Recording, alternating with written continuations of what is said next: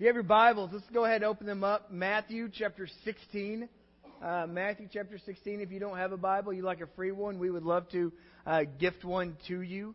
And I want to start this way. Every time we gather together as a body, which is what a Sunday morning experience is. It's a body of people gathering together. We strive in our desire to be very singular. And that desire is simply this, that we long to see Jesus more clearly. Not that he is, it's impossible to see him clearly, but that regardless of where we're at, we would continually strive to see even more facets of just how incredible he is. And that's why we're committed to, when we have opportunities like this, to open up his word and see him together. That's why we're committed to singing words that draw our affections to Jesus. I don't know if it's every time for you or just sometimes, but I know in my own heart there are times that the words draw me into a sense of worship when I would otherwise have not been drawn. Almost not kicking and screaming, but very reluctantly entering into the presence of God. And that's why we're so committed when we have time with our kids that we understand that our desire isn't to just give them a time where they're entertained, but to give them a time where they can understand who Jesus is for them. That they would understand that God has a role for them to play. We don't just put them back there and say, I hope you have a good time so you'll force your parents to come back. We believe that the time that we have with them is incredibly special. And it's our great desire that ultimately we would play a part in the lives of people that God is placing in our path. That we would help those who are far from God find their life in Christ. We believe that's the call of not every church. We believe that's the call of every person of God. And we say it this way, that you can't outsource your call to help people find life in Christ to me. You can't just say, hey, just come to church, and my pastor is a pretty good guy at closing the deal. It doesn't operate in that way. And so we want to be a place, we want to be part of a body where that's our desire, that we would help those who are far from God find life in Christ, and then that we would equally help those who have found their life in Christ become even stronger for the sake of the gospel. And so every time we gather, we hope that we would understand as a biblical community that we each have a very real and a very and an ever-present need to draw our attentions and to deepen our affections in cherishing Christ. That He really would be the sweetest name on our lips. That He really would be the beat of our hearts. That we would respond to Him in ways that are worthy of Him. And if our attention as a church, or even just as a body of believers, if our attention is to grow this place without that desire, then we're no more effective than just a bar or a club whose intent is just to have big crowds. And so where we arrived this morning is really, I think it's helpful, but I think what it does is this will draw out this desire for our attention. That Peter is going to answer a question that comes from Jesus, and it's a question that every person here, every person we will ever know, every person we have ever heard about, they have to have an answer for this singular question. And I believe this question rests over mankind as a means to open a path to help them find a life of power and purpose and peace. And so when I say this is a big time question, I'm telling you this is the most important question any person will ever ask, ever. Everything else becomes very secondary to this ultimate question. And if you're willing this morning to risk with me, and if you're willing to be honest with yourself, you're going to explore the deepest question of your heart. And this is what I've been praying for this week, is that those of you who have an answer for this, that you would see just the incredible beauty of it. And then those of you who have never, ever, ever asked this question of yourself, I pray that today would be a brand new day for you. That as you experience this, you would hear God speak to you in an incredibly powerful way. And so let's pray, and then if I haven't built that up enough, right? Nobody cheat ahead while I'm praying, okay? Nobody read the passage and be like, I know the question. All right? So here we go. Father, we come to you, and we are just so very thankful that as we just got to sing those words, just as I am, I come, that Father, that you see that, and because of Jesus, we get to enter into this relationship with you. And I pray that we would come just as we are today. That we would be very mindful of your Spirit, and that we would listen to Him, that we would come in with zero desire of defense, zero desire of justifications, but that we would just come as we are to you. And Father, we pray as we do that this morning, we would see Jesus more clearly. We love you. It's in Jesus' name we pray. And everyone said, amen. All right. This seems like a pretty safe place to say what I'm about to say. If it's not, then we probably should readjust and reconsider what's going on here. But I believe that Jesus is the heart of Christianity. And I know you're like, dude, that's a cutting edge statement, right?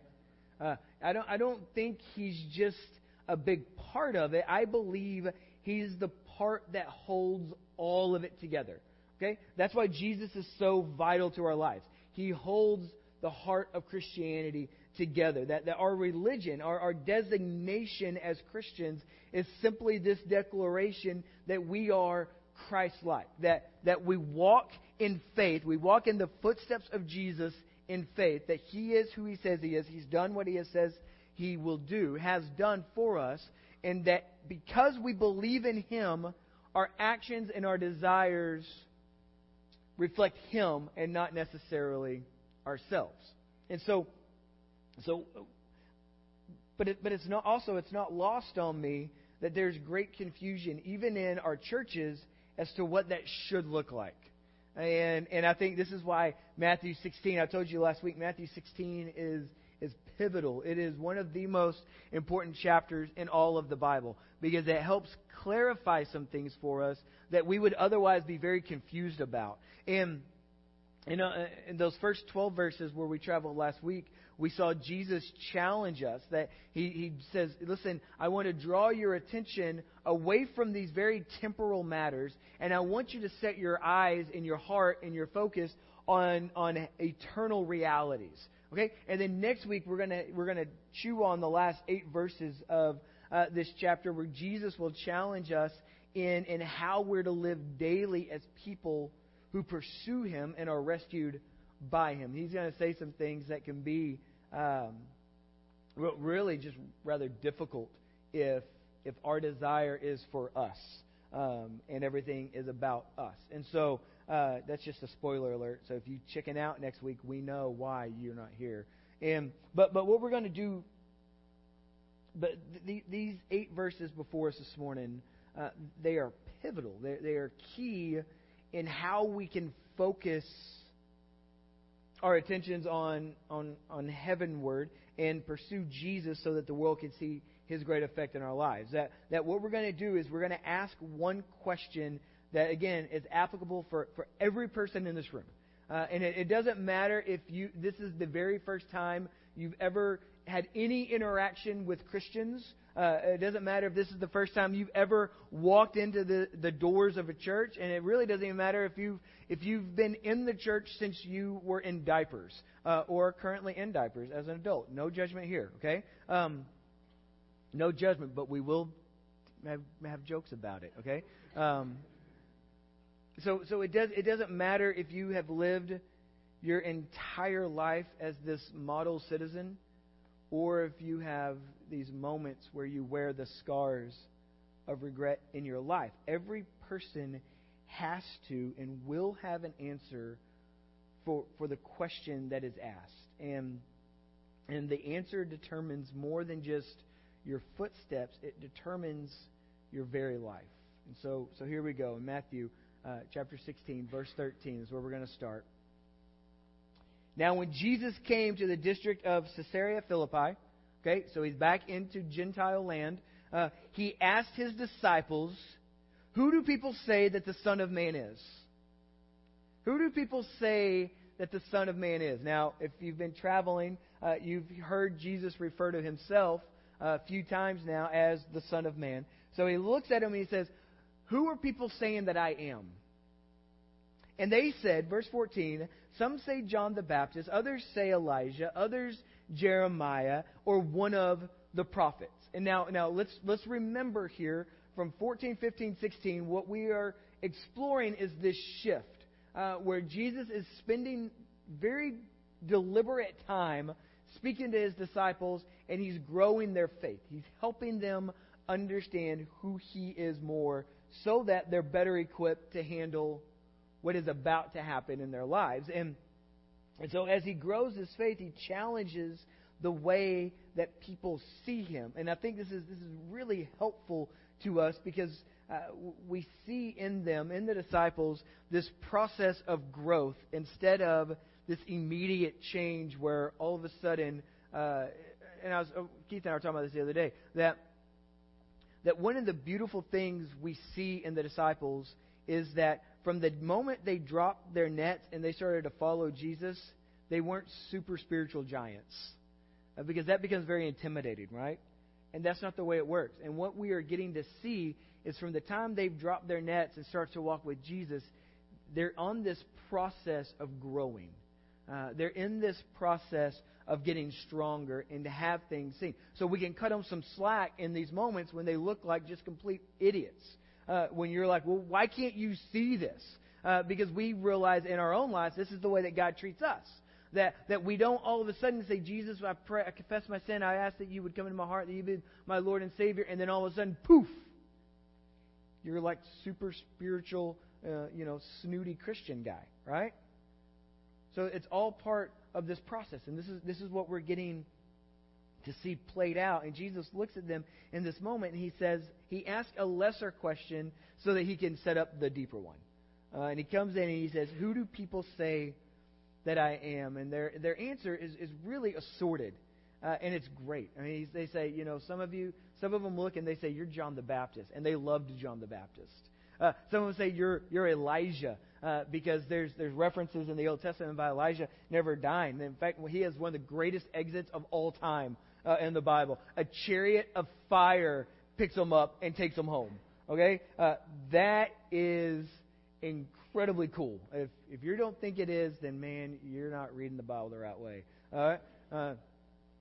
And then others say you're Jeremiah, and Jeremiah is one of the most revered prophets of the Old Testament, who was brought into one of the most difficult times in the nation of Israel. Nothing but destruction was around him as he was speaking, and they believed that he would be a major part in the church rising up and Israel regaining their ground and their identity as their own people, as God's chosen people.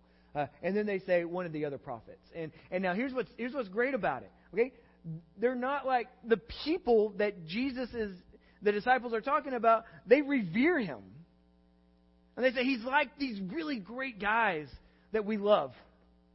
He's like these really great people that we want to be like. In fact, the only people in the Bible that call Jesus of the devil are the church people. The Pharisees and the Sadducees, they're the ones that are saying, "Hey, he's not of God, he's of the enemy." And so we get to see this, and for the most part, it seems that the word on the street is that Jesus is very significant. But as we see in hindsight, what's happening is these people are seeing Jesus dimly lit, where we get to see him in the full light of day. We get to see every part of it. And Jesus was never intended to look like someone else. Okay, and now in their best efforts, they're like, okay, he is like or He is. Okay? And understand that Jesus never comes on the scene to look like someone else. He is not a mirror reflection of anything other than Himself. Okay? And so when they come in, they say, we have to understand that Jesus is unique to this story. And so what happens next, though, is of great importance because Jesus asks a major question of the disciples. And in return, this morning, He asks this question of us. So He's asked, who do people say the Son of Man is? Almost as a way of leading them into a thought. In verse 15, He says this, but who do you say that I am? Who do you say that I am? And so let's just let that question wash over you just for a moment. Is that a phone? Was that you? Was that you, Candace? We're letting a question wash over us. Let that question confront you before you even utter a breath of an answer. Jesus comes in and He says, who do you say that I am? Who do you say that I am? This is the most important question in life.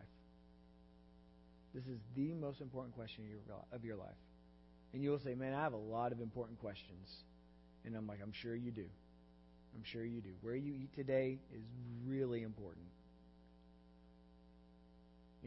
But this is by far the most important thing you will ever ask. Who do you say that I am? And because who you say Jesus is will determine everything about how you follow Him. It will. Who you say Jesus is will determine everything about how you follow Him. What Jesus is doing with His disciples is saying, you are aware of who people say that I am, but what about you? What about you? You've heard public opinion. You've seen some of the detractors. You've heard their opinions, but who do you say that I am? And I'm assuming, okay, not that I was there, right? And not that there's a lot of commentary of in between the lines of like, let me tell you really what's going on here. But I'm assuming that when Jesus asked this question, it must have been a moment where there was just awkward silence. Just this moment where the question is pondered with the weight that it deserves. And then out of this silence, what we find out is Peter speaks up. Okay? Now, if you've traveled in the Gospels, or if you know much about Peter, he's very much like us. Okay? He has these moments of just great brilliance, where you're like, oh, that's incredible. And then he has these moments where he's like the king of the dingbats. Okay? He opens his mouth and you're like, what in the world is he thinking? But out of this silence, Peter is going to speak. And in this moment, Peter is going to reveal an answer that we all must understand if we are to live forgiven and accepted through the gospel. Okay? He comes in, verse 16. Simon Peter replied, right? And we get the drum roll, please, right? And then it says, you, looking at Jesus, he says, you are the Christ. You are the Son of the living God. Christ just simply means anointed one. You are the chosen one. You are the one, the Son of the living God, God who has sent you into this story. Okay? So when we refer to Jesus as Jesus Christ in the Bible, we're not referring to Him as His last name. His last name isn't Christ. That's His designation of who He is. So He is Jesus, and that's His human name, and then He is Christ. That's the divine designation of His role in all mankind. He is the anointed one, and there's this great danger in this world. Peter says, you are the Christ, the Son of the living God, and there's this great danger in our world of seeing portions of Jesus, but not Him fully. And this is what we see in part. This is in part what they were seeing, I should say. They were seeing these pieces and portions of Jesus, right? They would say, okay, who is Jesus? Well, I saw Him and He was healing people. So He's Jesus. He's a healer. And another person says, well, I saw Him and He was teaching. So He's Jesus, the teacher. And then this third person says, oh my gosh, man, y'all didn't see nothing. Because when I saw Him, He performed a miracle. He fed 5,000 people with hardly anything. So he's Jesus, the miracle man. And from that point forward, even into today, we run this danger, this temptation of seeing portions of Jesus and even take these things into greater extremes, imagining Jesus in ways that he was never described whatever word I was looking for there, let's just insert that, that he was never intended to be seen as. For instance, we in our modern day culture have developed a version of Jesus that is really super easygoing. He's really like a hippie Jesus, that he just wants everything to be cool and peaceful. He doesn't want to step on your vibes. He just wants you to be happy all the time.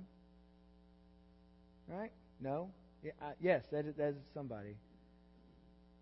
We see this Jesus that people say, he's my good buddy.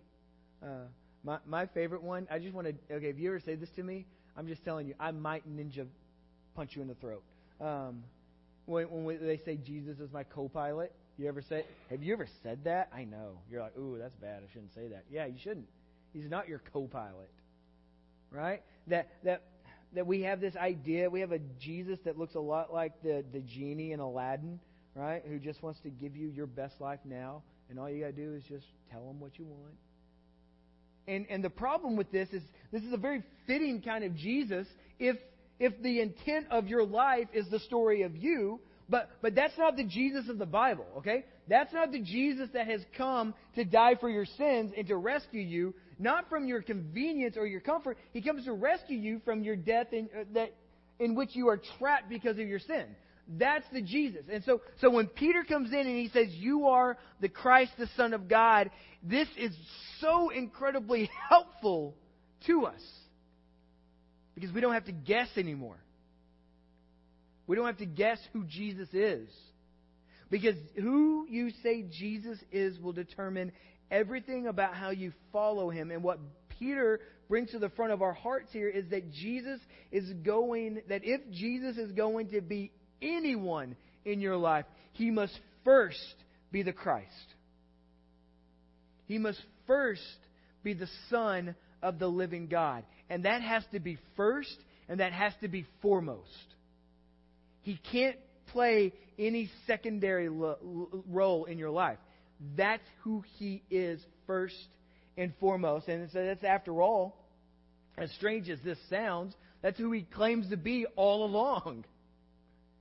That every moment that we see in the Bible about him healing, every moment we see in the Bible about him teaching, every moment, every miracle that he performs is for the benefit of those, but it really is for this displaying of his credentials. It says no one else can do these things except for the Christ, the Son of the living God. No one else. And so he comes first and foremost in this way. And so Peter's response is very fitting. And it's really strange to us because we're not used to seeing Peter do these kind of things in the right way. In fact, next week we're going to find out, before we're like, oh, Peter really is growing up. He gets chastised next week by Jesus. It's really uncomfortable, but it's awesome. So verse 17. And Jesus answered him. Okay, he answers Peter. He says, blessed are you, Simon Bar-Jonah, for flesh and blood has not revealed this to you, but my Father who is in heaven. Okay, so here's what Jesus reveals. He says there's two things at work here. Okay, one of these things are denied. The other thing is revealed. Okay, one of these things is denied in your heart. The other is revealed to your heart. And so let's talk about both of these respectively quickly. That Jesus tells Simon Peter that he didn't come up with this answer according to his own flesh and blood. That he didn't be like, I think that Jesus is kind of a big deal. I think he is the Christ. He doesn't hear about who Jesus is from other people. That his heart, and the reason is that nobody can understand this, is because the flesh and blood, as the Bible will say, or your sinful nature, as the Bible will refer to it as, it hates the light. It hates it. It can't see the truth because it doesn't want to see the truth. Because when it's exposed, it's seen for what it truly is. a horrible God. And so here we are, and Jesus comes in, and he says that flesh and blood can't see this. In fact, Paul in the New Testament, he will write at length about the differences of the works of the flesh and the works of the Spirit. In fact, he will contrast them many times. And there are a lot of places we can go, but I would like us to hear this from the mouth of Jesus in John chapter 3. In fact, John chapter 3 has more than just one verse, by the way, just to let you know. Most of us think John chapter 3 is simply this: for God so loved the world, He gave His only begotten Son, that whoever shall believe in Him shall not perish but have eternal life. But that's verse 16 and a lot of other verses in a chapter. Okay? And one of them is simply this. Verse 19, Jesus comes in and He says, "And this is the judgment. The light has come into the world. I have come into the world, and people loved the darkness rather than the light because their works were evil." And He says, that's your sinful nature. And so He looks at Peter and He says, that's why you wouldn't say that apart from what's being revealed to you. Okay? So you have this thing that's denied. Your sinful nature has no desire for the things of God. Okay? And now you might have a desire to be a good person. You might have a desire to be a good neighbor, be a kind friend to other people, but you have no desire for the things of God apart from what is being revealed. And so this is what He says. And I think this is why this is the second thing that's being revealed to us, that Jesus explains that God has revealed this truth to Peter. He says, flesh and blood, you can't see it. But God has revealed this to you, that no person comes to an understanding of his or her need for Jesus without first being quickened by God to Himself. God makes that need known. More accurately, it's His Spirit that woos us and draws us into this eternal romance. And so this is why the question, "Who do you say that I am?" is so important, because I can't answer it for you. I can't answer it for you. I can answer it for myself, but I can't answer it for you. You can't truly see Jesus if He's allowed in according to the word of another person. It would be like this. I can tell you that Jesus is coming. I can call you and say, "Hey, my friend, my co-pilot," never would I say that, but Jesus is coming to your door, and He's going to knock, and I just need to let you know, I know you don't know Him, but you just let Him in. Okay? Now, here's what's the problem with that, is that's not trust in Jesus, that's trust in me. You know who I am, and maybe you like me, or maybe you just lump me, or maybe you just come into a relationship because you really love Misty and you tolerate this. Okay? But if I say, "Hey, Jesus is coming, He kind of looks like this, and He will say this thing," and then all of a sudden you just open the door and say, "Come on in," you're not trusting in Jesus, you're trusting in me. And that's why this question is asked to every single person. And too often we believe, and I think this is the danger of living in the Bible Belt. I'm just going to rant for a second. Because everybody thinks that they're saved. And a lot of people think that they're saved because they've always gone to church. And a lot of people think they're saved because grandma was saved. And she's a really good person. And so surely God's going to let me just kind of ride her coattails into heaven. And that's not the way this works at all. I can tell you about Jesus. I can tell you who He is to me. I can tell you the things that He has done for me. I can tell you the things that I've seen Him do for other people. And that it's great, and it's magnificent, and it's beautiful. And that's my role as a witness. To tell, and that's what, when we talk about evangelism, that's just serving as a witness. I can tell my story from my perspective. But it's not until you experience God that becomes real for you. And so this is what Jesus tells us. that your flesh has no desire for it. But when God reveals it, something powerful happens. In fact, when it's what does Jesus say to Peter? He says, "Blessed are you, cherished are you, bestowed are you." And so, verse 18. We're gonna kind of walk through this kind of quickly because it's a mess.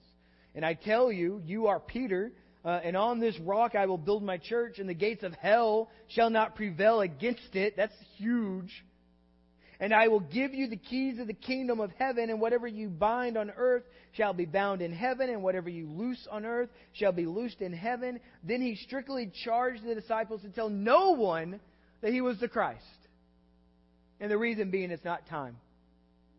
It's not time. There are still things that have to be done, and Jesus will begin referring to that in the next couple of verses. He will tell his disciples some things that are about to happen in Jerusalem and why they must happen. But he says, don't tell anybody I'm the Christ yet, but though I am, don't let that out. And so what we have, though, is verses 18 and 19. And I've read about 8 or 9 commentaries this week. And again, it's really interesting to see just the confusion of how 18 and 19 are brought into our picture. And so many people, I think, misinterpret what's being said, and there's great debate between both denominations and theologians as to their meaning. And I think, for instance, there's confusion in verse 18 as to what Jesus means when he says, "On this rock I will build my church."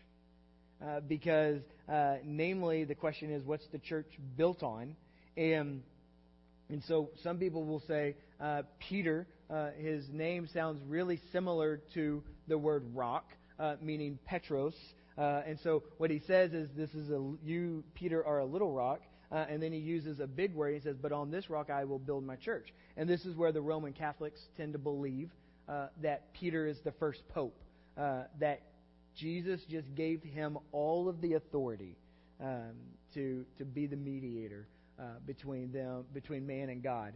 And I don't believe that is the case. And I think I think we have to deal with the question: what is the church built on? Is it on Peter? Is it on Jesus? Is it on the apostles?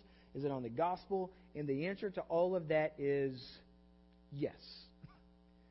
So let me explain that sometimes the issue is confusing because when we read the Bible, there's different metaphors that are used specifically in the New Testament to describe the church. For example, Paul will be writing, and he calls Jesus the foundation in 1 Corinthians chapter 3. He calls him the rock in 1 Corinthians chapter 10. He calls them the cornerstone in Ephesians chapter 2. But then in Ephesians chapter 2, right before, he will say that the apostles and the prophets are the foundation of the church. And he said, well, which is it? And he says, yes. In fact, he will even refer to himself as a skilled master builder in relationship to the church. And these various metaphors are used to make different points. And so given the variety, we need to understand Matthew 16 in light of the context, right? In light of what Jesus has been saying this whole time, what Peter is revealing, and what we know is that the point that Jesus is making is this, that Peter's means little rock. And so there's a bit of a wordplay here that Jesus is using. And in essence, Jesus is saying, I tell you, you are a little rock, and on this big rock, I'm going to build my church. And so Jesus acknowledges then some form of foundation being found in Peter. That by God's grace alone, Peter has just confessed that Jesus is the Christ. He is the living Son of God. And it's immediately after this confession that Jesus spoke of the church, which is the first reference to the church, by the way, in the Gospels. And so he's building upon Peter's confession of faith. Therefore, based on the immediate context, this is how I think we should be able to wear these words, that we should understand that the rock of the church is simply the people of God proclaiming the gospel of God. That Jesus is the Christ. And Jesus looks at him and says, that's what we build this church on. We don't build it on anything else but this. The proclamation of the gospel of Christ. And as the church proclaims the gospel, Jesus says that the gates of hell shall not prevail against it, which has twofold. And really, this phrase is a Jewish idiom for the power of death. It says that death cannot stop the Messiah. Just like for Jonah, that Jesus would rise from the dead in victory over the grave. That it's not only Jesus who won't be stopped, death won't stop what Jesus has accomplished. And then we get to verse 19, and the words binding and loosing on heaven and earth surface, and all kinds of errant ideas and practices come out of this. Because people will walk around claiming to bind this or to bind that object or to bind that demon in the name of Jesus, or to loose certain relationships or to lose certain opportunities, and they will misunderstand. And I think considering the context here is helpful, that when Peter or the other apostles or any follower of Christ for that matter proclaims the gospel, Jesus says, I give you that authority to do that. You proclaim the gospel under my authority. So they don't have to take your word for it. They can take my word for it. They can take the word of God as truth, that His authority is to save sinners and to judge sinners. And so Jesus' authority to save means that we can say to any person in the world, if you turn from your sin and you turn toward Christ, you can be saved. And equally, if you choose to live outside of that relationship with God through Christ, there is a very real and a very promised destination that you would spend the rest of your life apart from God in hell. That those are the things that have been afforded to us in Christ. That we have that. So this is a guarantee based on the authority of Christ and His Word. And so at the same time, we can help people see the answer to the most important question they will ever ask. That authority has been entrusted to the church to proclaim this message. That Christ comes to save. And if He is not your Lord and Savior, then there is no possible way to be saved apart from Him. That's the message. And Jesus says, you can walk in the authority that I've given you as the church to bind that and to loose that here on heaven and on earth. And I think this should be the driving force of every church. And it must be the driving force of this one. That proclaiming the gospel so that those who are far from God can find their life in Christ. This should come long before we promote any programs. This should come long before we promote any activity, before we turn on a laser for a worship service or we land a 747 on a stage. That is first and foremost the thrust of the church. That Jesus is who He says He is. And He's done what He says He will do. And because of that, the application of Peter's declaration is that Jesus says some words about the church. It's pretty simple, that once we see Jesus for who He is, we become part of what He is doing. So He says the church. In fact, He uses a word called ecclesia. And the idea is simply this, that because we are a community of people who know Jesus intimately, we can proclaim Jesus confidently, and we can obey Him sacrificially. That's what we get to do. We know Him intimately. We proclaim Him confidently. We obey Him sacrificially. But let's not confuse our focus this morning, because we see Jesus more clearly when we recognize who He really is, and we recognize what He has really done. So we can start wrapping this up. And some of you are like, finally, all right? So let's wrap up this way. I'm going to ask you a question. I think you kind of know what it is at this point, right? And I want you to slow down, and I want you to ask yourself this really important question. I want you to listen to Jesus' words in Matthew 16 as he asks, "Who do you say I am?" And if you say he is Christ, he is the living Son of God, I want you to ask some follow-up questions. Has God done this for me? Or am I using the experience of another person? How did he do it? What was it like in my experience when God revealed to me that Jesus was the Messiah, the Son of the living God? And then lastly, what difference has it made in my life that God the Father has revealed to me the true glory of His Son, Jesus? Because if I'm just going to let you know this. If you say, I know Jesus personally, and yet He doesn't move you in any possible way, you don't know Jesus personally. And my guess is that many of you are sitting here and you're like, okay, I can't answer those questions in that way. I've never thought about my conversion in those terms. And I would give you a moment to say, okay, don't panic. Some of you are okay. All right? Some of you are okay. Because every person who's been converted to Christ, every person who has asked Jesus to be Lord and Savior is converted based on this very limited understanding of the scope of what's happening. Okay? That one person might say, well, I believed on Jesus. Another might say, I prayed to receive Christ. Another might say, I confessed Jesus at a summer camp, and then the next year, and then the next year, and the next year. And eventually I felt like it took. Right? Another might say, I was born again. Another might say, I was crucified with Christ, and now I walk by faith. Or maybe there's some other version that you say, some other line. And every person who has ever been converted to Christ was converted based on this very limited understanding of what's really happening. And that's part of the beauty of the journey.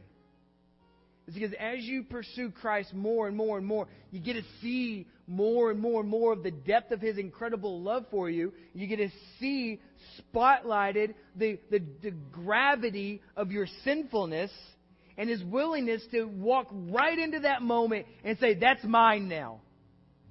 That's what we get to see. So, but this is the threshold that I want us to come to this morning.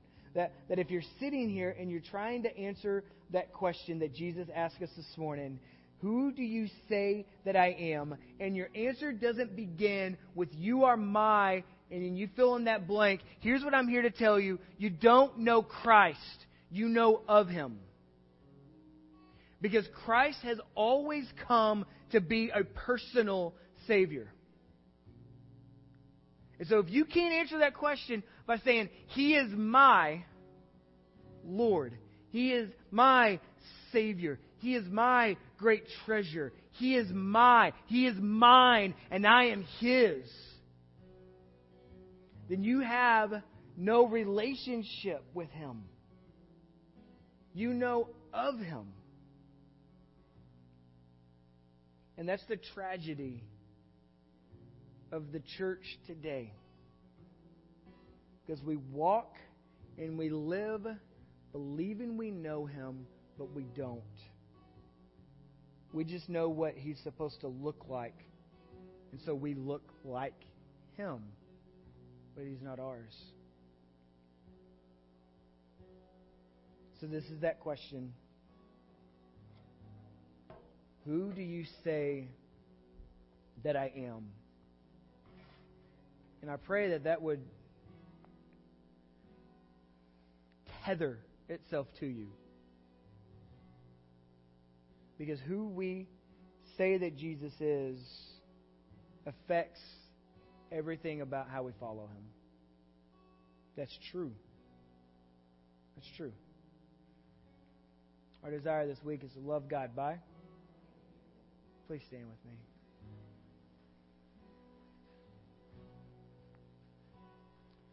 I want to pray with you guys today. If you need prayer, we We have some people available, Colby and Heather and Misty. They're going to be up here.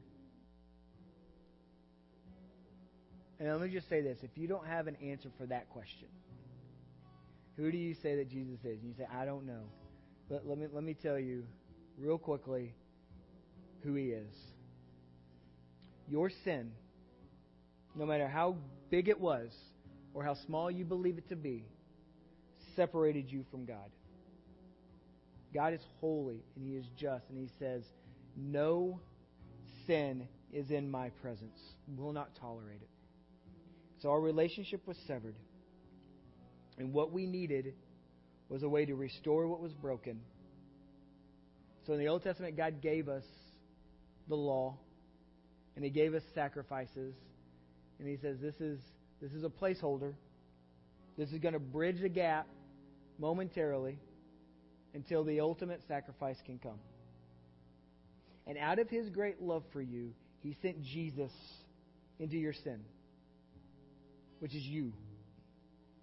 You were entangled to it.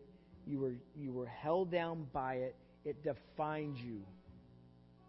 And Jesus comes in, and He lays His life down for you. He shows us how to walk in holiness, lays down His life for you, comes back to life 3 days later, and ascends to the Father, so that He can be our sacrifice. And so He takes what was broken and repairs it. And He says, no one comes to the Father except through Him. And you say, well, that doesn't sound fair. Well, probably not. But it's the way that it is. The fact that God gave us even one iota of a step in His direction was more than we deserved. So He sends Jesus. And the Christian confession is simply this: Jesus, I'm a sinner. And I pray that You would come be both Savior and Lord of my life. You would rescue me and You would lead me. That I would no longer live for me, but I would live for You. And it says, upon that confession of faith, we are saved. And you want to talk about getting the good end of that deal. We did. So if that's you this morning, I want you to hear that question. Who do you say that I am? And if you feel in your spirit that I am not, that You are not mine and I am not yours, I would beg you to consider today that day of salvation for you. Let's pray. Father, I thank You for these people. I thank You for this church that You've allowed us to be a part of and we get to adventure with. And I pray that Your gospel would be first and foremost in our minds, that it would direct us, that it would move us, that it would shape us. And Father, I pray this morning that we would see Your Son very clearly in these final few moments. We love You. It's in Jesus' name we pray. And everyone said,